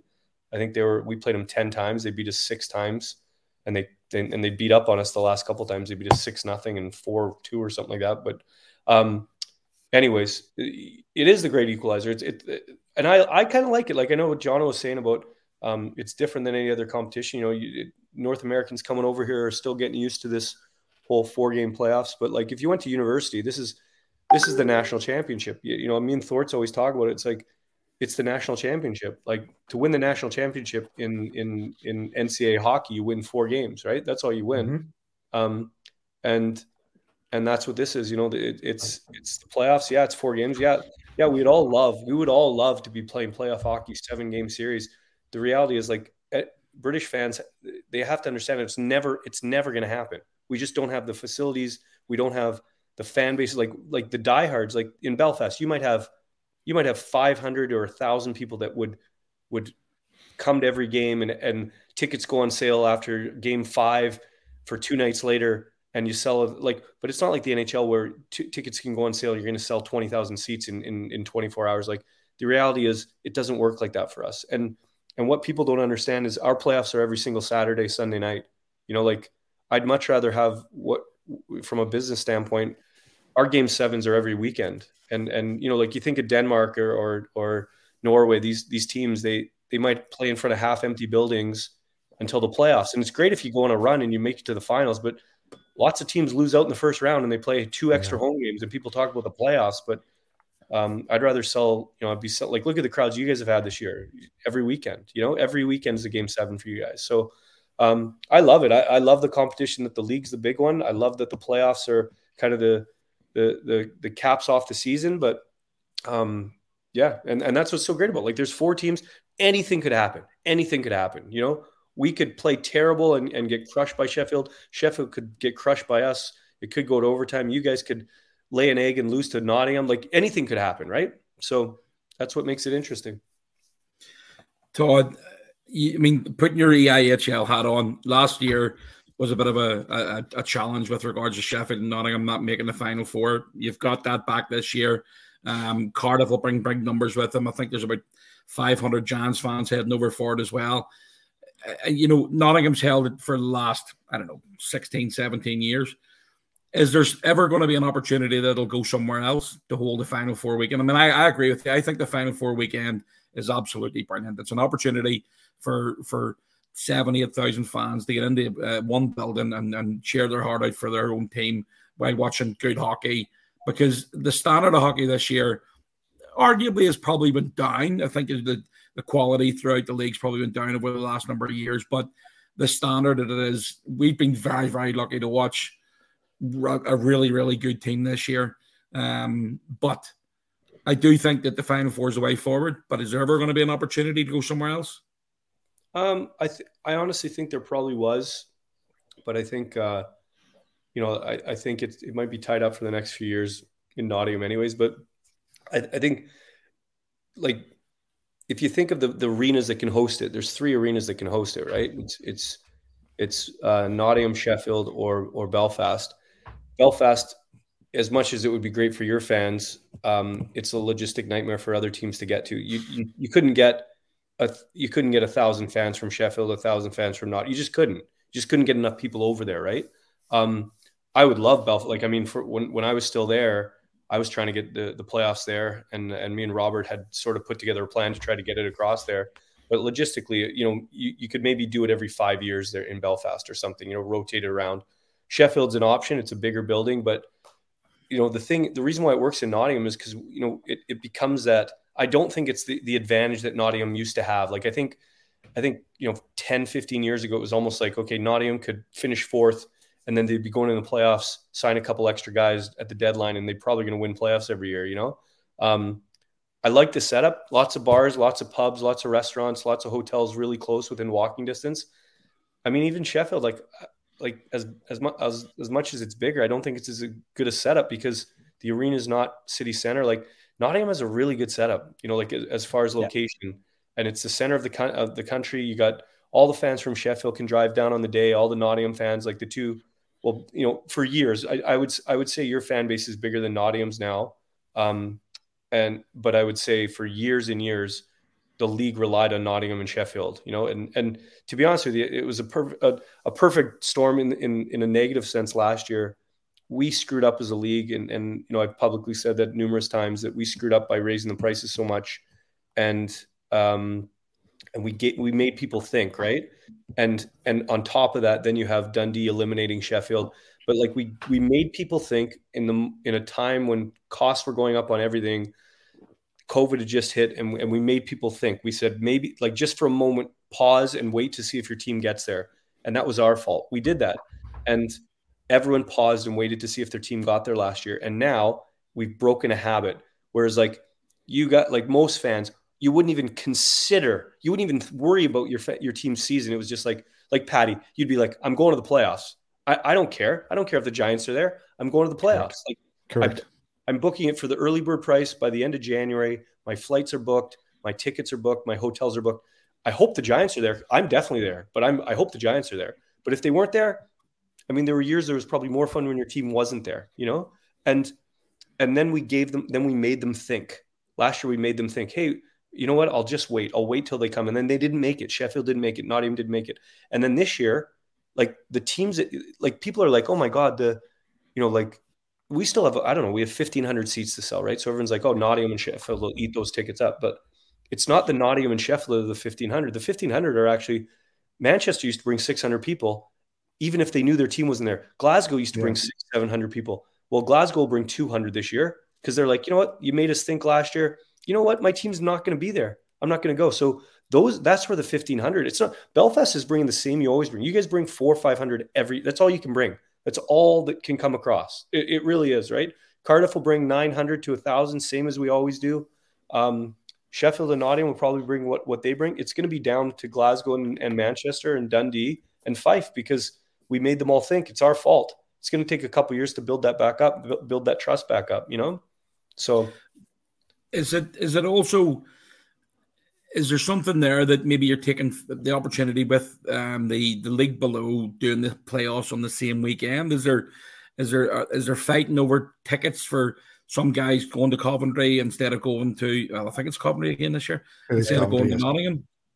I don't know. I've that's an interesting point. I've never actually. You know what? I actually wish that their weekend was the weekend before. Or the weekend after. Doesn't really, probably the weekend after would make more sense just because they don't have like the reason why we finish when we do is to accommodate. It was supposed to be last year, but we moved to playoffs because of COVID. Oh, okay. So was it usually the week after or no? I don't think it was usually, but it certainly was. It certainly was the week after last year because when we moved it, there was a bit of a they did. Okay. Yeah, because I think you're right. The average, like if you're a diehard fan and you're not kind of tied to one team, you might go to both. I think like. If you're an elite league fan, you're always going to choose our league. And if you're an NIHL fan, you're always going to choose, like, you know, you're always going to go there. I think if it was over 2 weekends, you might get a few more. But I think, you know, like if I was a young player, I'd want it to be a different weekend than ours, like the weekend after, because, you know, guys like me would go watch it and see if there's any players that are available in that league, you know? But yeah, no. I mean, I still love the event, whether there's 6,500, 7,000, or there's 5,000. It's going to be awesome. It's always a great weekend. It brings out the best in the fans. Like some of my best memories are like the Saturday afternoon. You know, Patty, you did the live podcast a couple times in bunkers. You did that up in bunkers upstairs. You could barely walk a few times, but you somehow went on air. And don't put a live podcast on at like 10 o'clock in the morning on a Sunday when I've obviously been out the night before. No, but we've all had some great memories of the playoff weekend, whether we won them or lost. Like Simon, we were up in the box when the Giants won it that one year. You remember that up in 2010, going crazy, trying to get it down to the ice, and like some great memories there, and some horrible memories too. Losing in the final, losing to Nottingham on a couple bad calls. Some terrible memories, but I love it. Like me and Thorts will see each other on the Friday night, and then from Saturday on, we're stressed. It's not a fun weekend when you're watching your team until you win, until it's over, because like you feel like, I mean, it's horribly stressful, and I'll see Thorts at some point, and both of us will be like almost shaking. We'll be like, why do we do this to ourselves? But then you think, what else would we want to do? It's so fun. It's the best thing to be involved with. We all have so much skin in the game. We're so excited about it, and all of you guys are, and it's great. It's great, and it's great to have all the fan bases there. It's such a unique event. It really is. I do have a question. I'm going to follow, but I've got another Davy McGimpsey photograph to share. Going back to the conversation we just had. Look at the hair on Todd Kelman. Absolutely phenomenal. Look at that. There you have it. Is that Packer? It is, yes, from the testimonial. Yeah, absolutely, it is. Paul Cruz, Reed Simonton representing all my buddies from home. Roddy Stevens is there. Paul Sample. Wow. Who designed that top for you? I think Rhino. I think it was the first Rhino jerseys I did. It was good. I remember that now. It was a very good night. That was a good logo back then, Simon. You did, Simon. You probably did. But the question I was going to ask was the fact that the Belfast Giants are obviously going into this weekend as number one seed, going for a third time to try and get that final playoffs. But it's also, the Belfast Giants haven't actually won the playoffs when Todd Kelman hasn't been involved in some way, both as a player in 2003, 20 years ago last week, and as a GM in 2010. From your point of view, which of those did you prefer? 03 or 2010? Hey, you also got to remember Thorts was involved in both of those too. In both of those, I was just thinking that as well. You got that going for you. I think playing is always more exciting. I think different kind of stress. When we did it in 2003, if you guys remember the semifinal, it was 0-0 tie, and then Kevin Reel scored in that shootout goal to put us into the final, and then battle of goalkeepers that was. Yeah, and then Shane Johnson had the greatest game of his life with the 2 one-timer shots. My favorite game of hockey ever being involved in was winning that playoff final in 2003. We all knew the league was going to fold, like the Super League was going to fold after that. We all were old money going into that weekend. We hadn't been paid in about 6 weeks, and we all, decided to play regardless, whether we knew we were going to get paid or not. We just said, well, we're either getting the money or not getting the money. We won't know till next week, so we might as well play and try to win something and remember this. And then when we won it in 2010, it's a different stress because for Thorts, I think the weight of the world was on his shoulders because he was a player coach in 2010. But honestly, I don't know if I've ever been more relieved. Like when you see Chevry scored that shootout goal, man, I don't know. It just kind of like whenever you win something and you're in management, it just kind of like makes you think, okay, it was worth it. Everything you did all year, every late night and every time you skipped out on doing stuff with your friends or family and put hockey ahead of everything else like we always do, it's worth it then, and I think, Thorts and Kiefer have probably had that conversation numerous times over the last few years and this year already twice. And yeah, someone's gonna go home with a great summer. And you know what? It's one of those things, like you win the playoffs. If it's us, if it's Sheffield, if it's Nottingham, one of us are just like, whew, we just salvaged a pretty, average or below average season for us. And if it's Belfast, it's the best team that's ever played for the Belfast Giants, So it's 4 very interesting stories. And I generally do think it's anyone's game. I really do. Anything can happen in the one-off semifinal, It's such one more for me, Davey. Just before it's such an enjoyable weekend, and one other thing that pops into mind that you were strongly involved in was how the Belfast Giants fans were made aware in the stands that Steve Thornton would be taking over as coach. Do you remember that? I do. Yeah, one of the more immature things I did, but I remember it. That's the list, Patty. Yeah, we handed out Thornton's chocolates because everyone knew about it. Everyone knew about it somehow. Honestly, the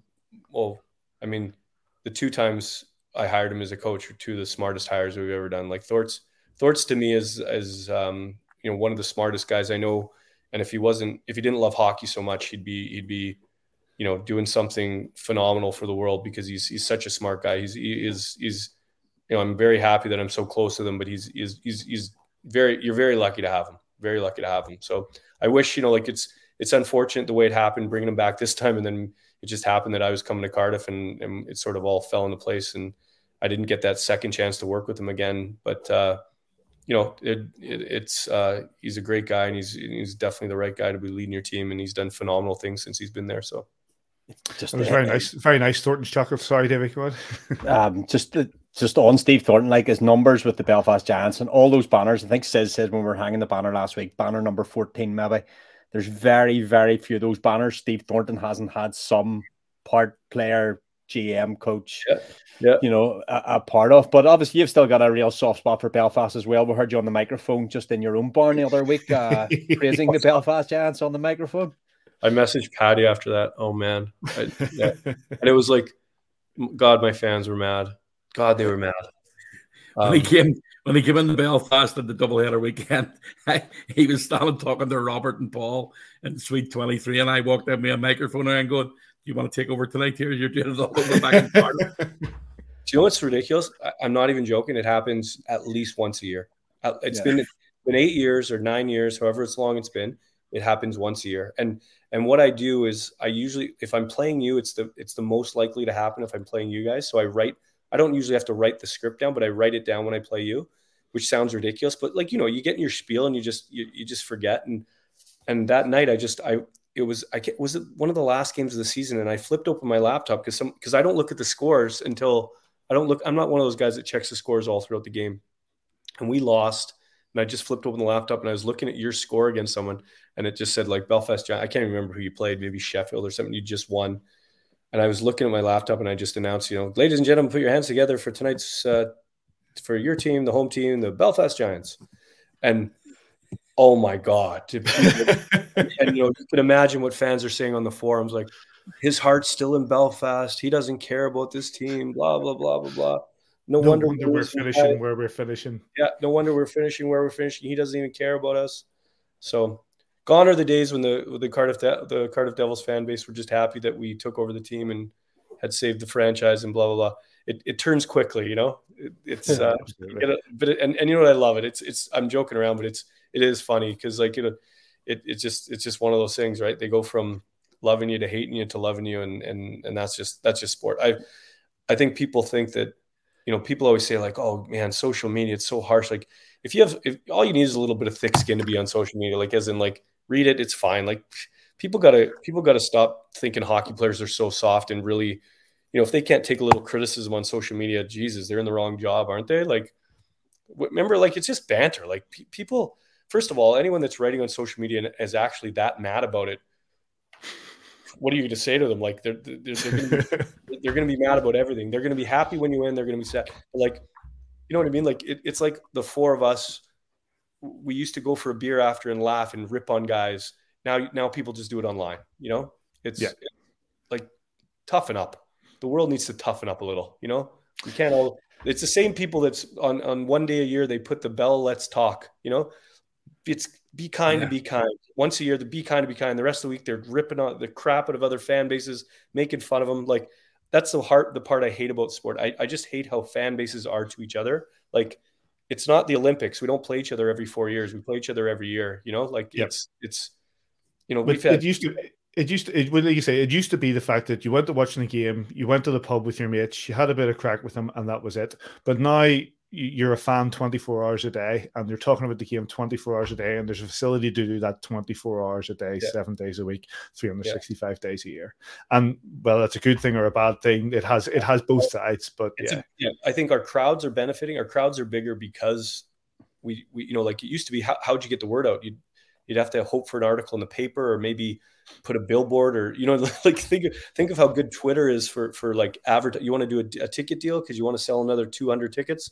It's easy now. Like it's so easy. But then that same voice, people, you know, like Sally 765 from Lisburn can rip the crap out of Tyler Beskorowany, and she has 3 followers, but one person retweets it, and the world spins out of control. Like we've had. I mean, some of the crap that's happened in the last few weeks, it's ridiculous. Like fan bases ripping on teams, and oh my god, it's just I get so embarrassed for people, and I mean, I actually got rid of my Twitter account to see how long it would notice for someone to notice I got rid of my Twitter account. Mark Brooks. I only noticed it the other day. I went to tag you. Someone only noticed the other day. About 9 months ago, Patty, and the only 3 months in, Mark Brooks picked up on it. He was the only one that, besides anyone mentioning, and you know what? It's actually a good little thing to just get off there for a while, because man, some people think that like their opinion actually matters. Like they think their 400 followers really need to hear their take on the power play that the Cardiff Devils had against the whatever Coventry Blaze. It's great to have an opinion. I'm all for like buying a ticket and you have your opinion and stuff, but like, man, you got sometimes like I don't care. Nobody cares, like it's just it's like last week. I learned last week. Somebody told me for the first time ever that I'm the most biased commentator in the league. For the first time? For the first time ever. Unbelievable. You should be biased. Yeah, that's the point. You don't work for the NHL Network. Like when people tell me like, oh, that, because like they know I'm buddies with you, right? They'll be like, oh, your buddy Simon, like he's so biased towards the Giants. I'm like, yeah, he works for the Giants. Like, why wouldn't it's Belfast Giants TV, and it's called Belfast Giants TV. You talk about people with thick skin. I'm okay. Yeah, no, I know. One thing I would say, the dynamic of having in the Cardiff Devils doubleheader of having JD, having John Donovan on with Simon, so you've got a little bit for both fan bases. Yeah. He definitely toned it down. John's obviously very good behind the mic as well. That dynamic for webcasts of having a home and away fan really, really worked well too. Yeah, no, I liked it, because you got to think like the majority of fans watching, like you're commentating for probably the families that are watching, Simon, really, because the majority of people buying are my fans when you think about it, right? Yeah. Like, what would actually make more sense is you commentating around on every away game for your team rather than, do you know what I mean? Like that would actually make more sense.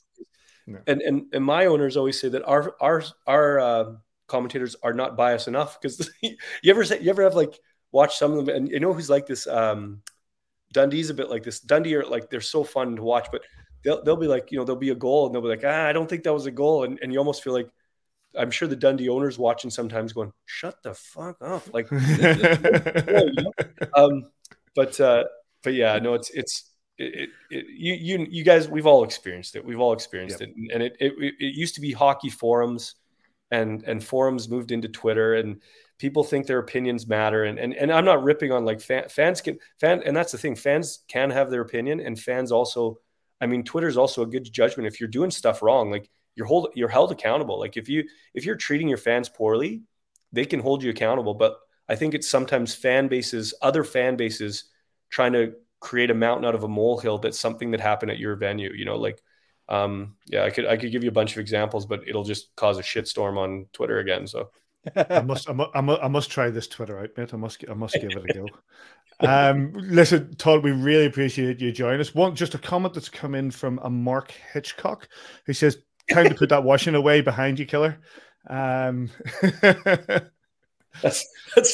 blame my wife on that. Like there's like 40 boxes of shoes stacked up. I don't know why she keeps every shoe box we've ever had, but does Killer still think Paul Adey is better than Doug Christensen? Hashtag Killer told me, says Mark Hitchcock.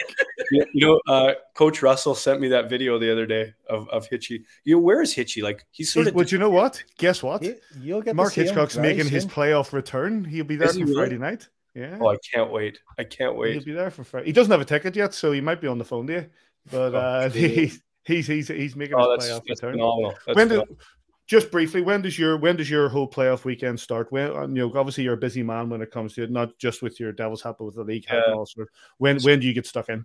So I head up usually Thursday night, and then we'll set up Friday. Like it's like from the league standpoint, it's myself and Luke Fisher and Mike Hicks, and then Tony Smith sort of oversees all the volunteers and 50-50 sellers and stuff. So it's sort of the four of us that do it. And it's worked. Like we call in, we get Michael Barr from the Giants. Michael Barr comes and helps out. He's been helping out every year. And Brooksy used to be involved before he skipped and went to that other sport that we don't talk about. But Disgrace.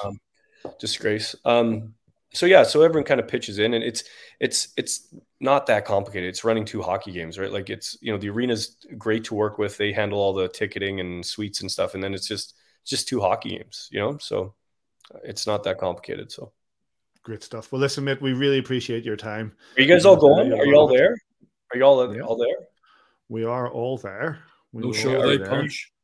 Are you going to a certain wings outlet on Friday night? Saturday night for us. We were talking about it. I don't know if you heard the story, but we were talking about it. We think it was 2010. 100% it was 2010. We won the playoffs that year. Bozy was kind of at a loose end. Bozy was sort of there on his own, and he was hanging out with us. And there was me and Paddy and Dr. Love and whoever. And the day of the final, we went down. He says, we'll go down to the wing joint for a quick pint before the game. Bozy's been there for a couple of hours on his own, and he's eaten probably, I'm going to say 80 wings easily. Like there was a mountain of them. A pile of bones. We've got like half an hour, so it's a pint, Bacardi and Coke for Dr. Love and a Diet Coke for Neil Russell. And the bill comes and it's like 90 quid. And Bozy's like, just split that 4 ways, boys. Mate, we've been here 10 minutes. He was just waiting for anyone to show up. He's coming in. Good times. But yeah, we'll be there. We'll be there over the weekend, mate. We'll be there over the weekend. Looking forward to seeing you. We'll catch up. We'll catch up for sure. All right. Nice one. Thanks, Todd. Okay. Thanks, guys. Always a pleasure. See you there. Always. Big thanks to Todd Kalma for joining us. Always worth bringing him on. He man's an absolute. Do you know what? I've just seen a comment that's coming here. Yvonne Revel saying that she's looking forward to seeing us all on Sunday, and I appreciate. We're looking forward to seeing you too. We're looking forward to seeing you too, Yvonne. We've seen that check, and we're looking forward to seeing you as well. Congratulations on winning the 50-50 at the weekend in Glasgow. I'm sure the Glasgow fans were delighted with that. But Todd Kelman, really good to have him on. Really appreciate his time, and we're looking forward to seeing him at the weekend, gentlemen. We've covered a lot. We've spent a lot of time. I'm going to start wrapping things up quickly. There's a few little bits and pieces to do, and one of them is the Player of the Month award, which was passed out at the weekend. There, Sam Rupp, 49.7% of the vote, is the Player of the Month for March. It was given over by Kieran Murdoch of Pizza Guys. Says there's no real argument there. Rupper's been phenomenal all season long. He's been brilliant all year long. And I think was David mentioned there last week about, we've been very, very lucky that there's probably a handful, maybe more, the guys that actually could have won that trophy last month. There's, when you look through Scott Conway, Gabe Bast, Sam Rupp, Goody was excellent, Steve Harley. There's a list of length of your arm that could have basically picked up the last 2 or 3 months players of the month, but couldn't happen to a nicer lad. He's just a top guy. He's been exemplary. He picked up that injury, missed the Sheffield game away during the season, and he's been carrying a knock, all season long. But he's just a top lad, top player, and thoroughly deserved, in my opinion. One of the strongest D-men we have, Davey. He's been ridiculously consistent this season. I was talking to Simon earlier on the stuff we end up talking about. We were talking about CHL games way back in August, September, time, and he had back-to-back first star of the games against Skellefteå. It's Kevin Rain went down, obviously away there, got hit in the face. Don't think he played. We were talking earlier, Simon never played for us again, sadly. That was the injury that was just one too many for Rayner, and Sam stepped up massively. He had a really good season last year, but he stepped up in terms of minutes. That dynamic he has going with Gabe Bast has been superb. They dovetail really well. We talk about partnerships and D-men over the years, and the one partnership that I always really go back to is Elfring and Brickwell season 1. Not so much season 2, season 1. Elfie and Brickwell were just sensational together, and I just think Bast and Sam dovetail together so well. They're playing 23, 24, 25 shifts per game together. They're put out there on the penalty kill together. Basti plays with the extra man. Sam gets a bit of a rest at that time, but he's just such a phenomenal guy to have around the locker room and on the ice. He's just been superbly consistent, and that is get the AVFTB Player of the Award and all, we can have a laugh about it.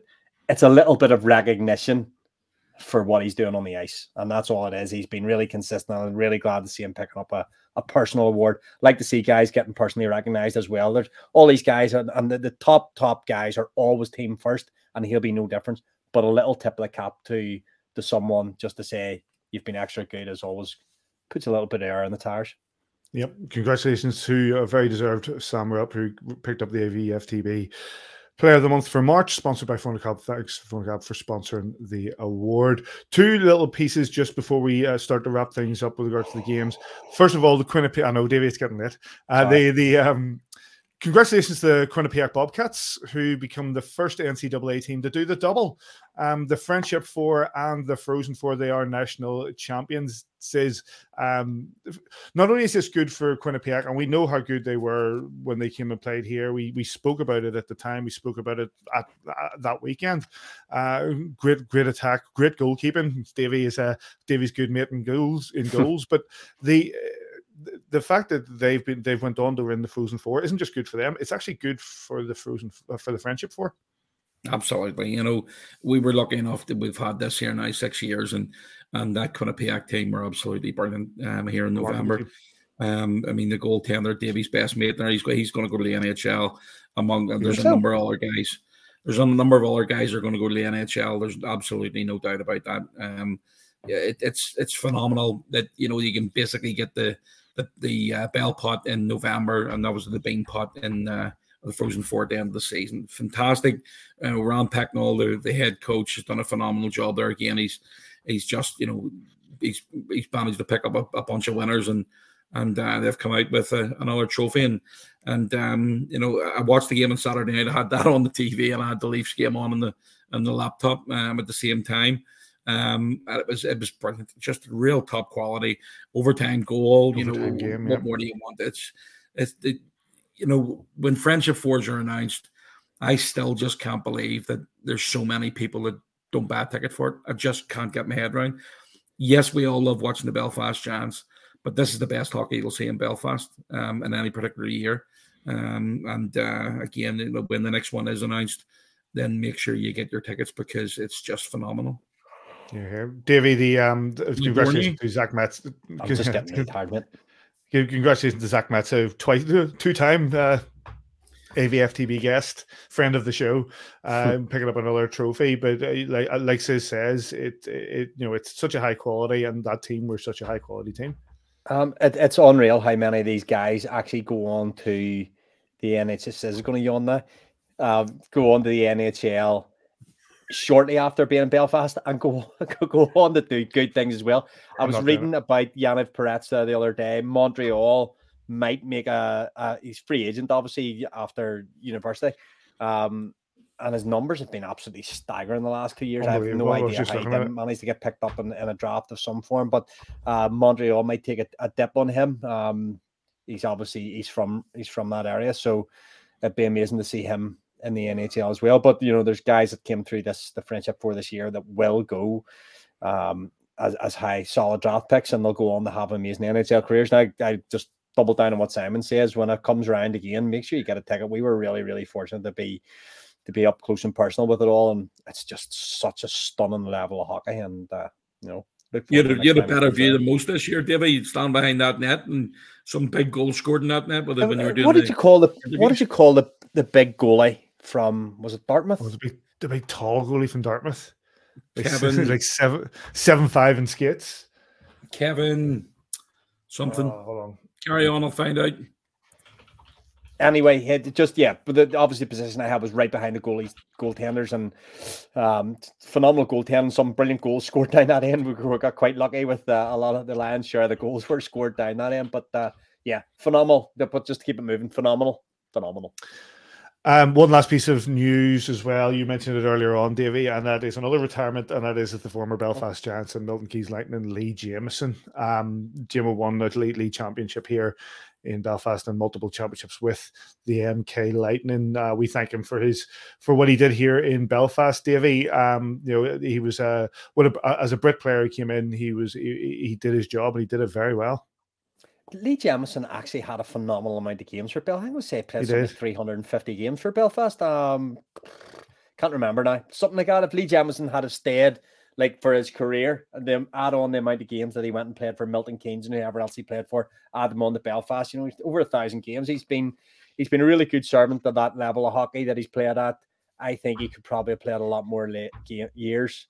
At the elite league level. Obviously, maybe the money wasn't there at the elite league level for him, and he was doing other things as well as playing in the lower leagues. Great servant to British hockey as well. We'll say this an awful lot about some of these guys that are retiring, but we wish Jamo well. And remember when he first came in, Jason Ruff taking him under his wing to an element. Simon might remember that a little bit more. Quite good friends, I think. Teaching him how to stand up and fight on skates and stuff. And, you know, that was all good memories. Good memories.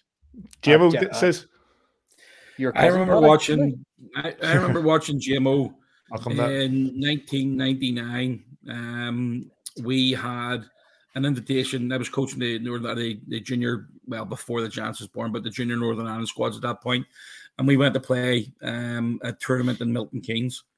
And GMO stood out head over shoulders. I think he was 15 at the time, 14, 15.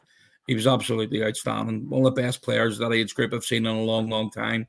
And when he came into Belfast, I reminded him about that as well. Maybe we should get him on at some point and, you know, maybe start next season and have a talk about his time in Belfast. But, you know, you talk about the quality of British players who are going away from the sport now. And, you know, in his day when he was playing in Belfast, he was right up there with getting good ice time and getting well rewarded for it as well. So another one where you've got to look at, and unfortunately, he's right and hung his skates up.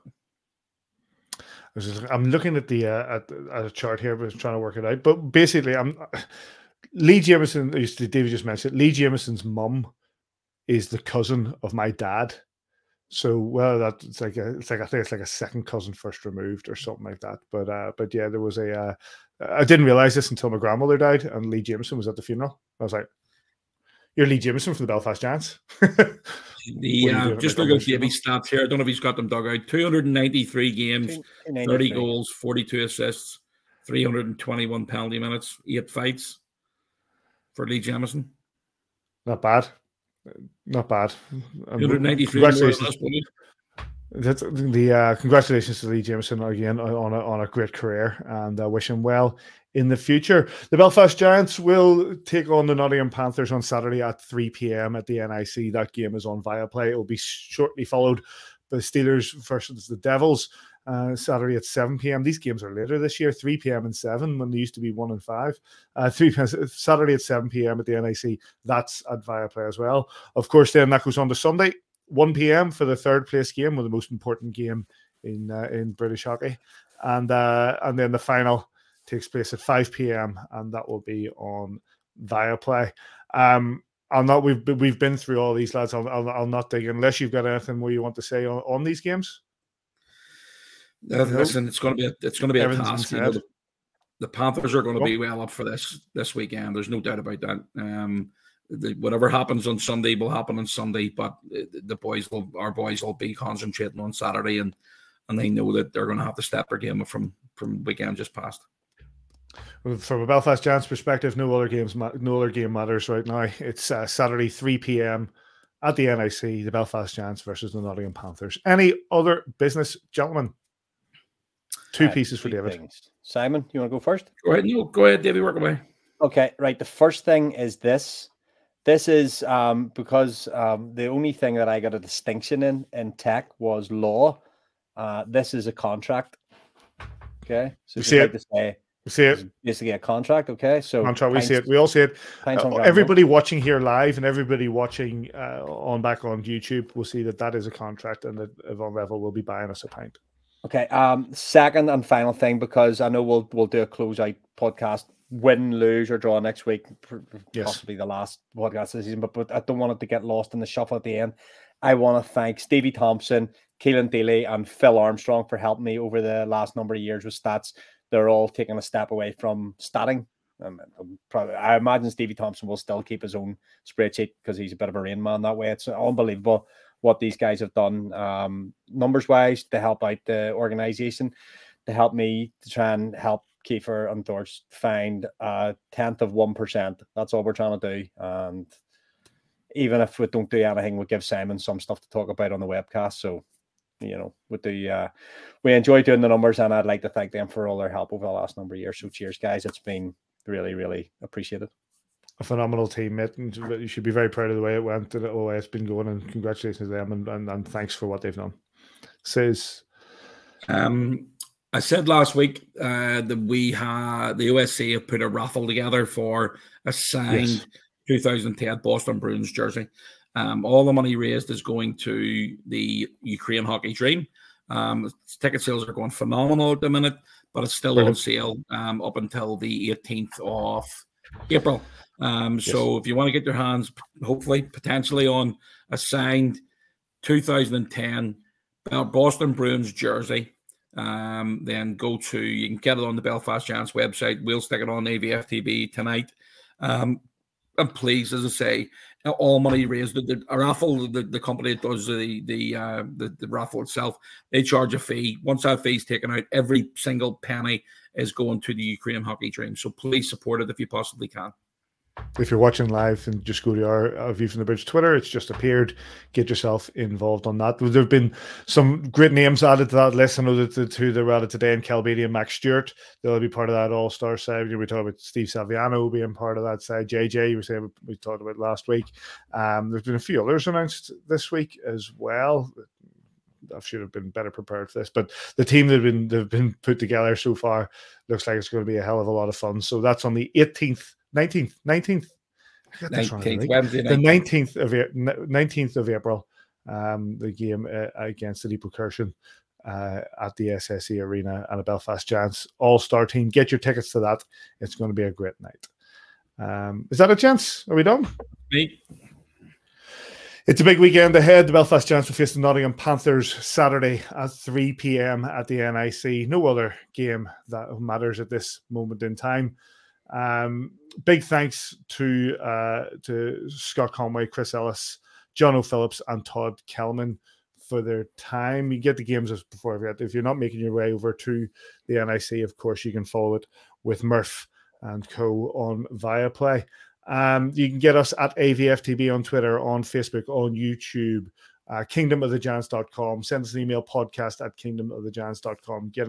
Send a carrier pigeon. It'll be fine. We get without any messages. We really appreciate every piece of interaction you have with us, be it here live in the chat box down this side, I think, or if you're sending us tweets through the week. Really appreciate everything that you give us. If you see us about the playoffs, come up and say hello.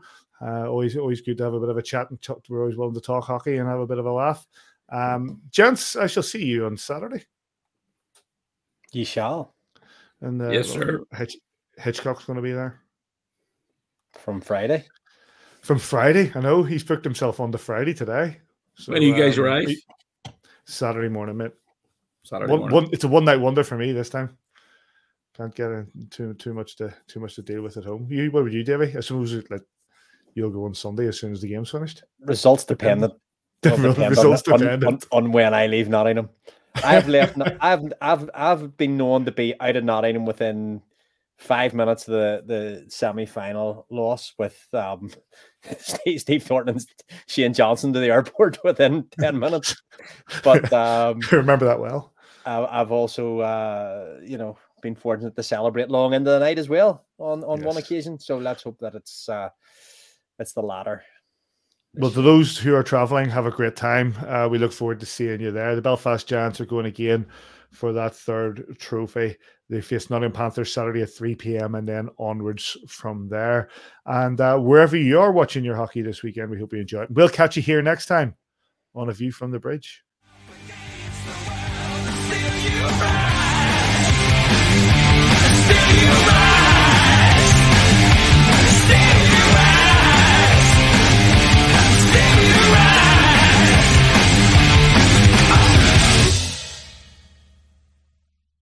Sports Social Podcast Network.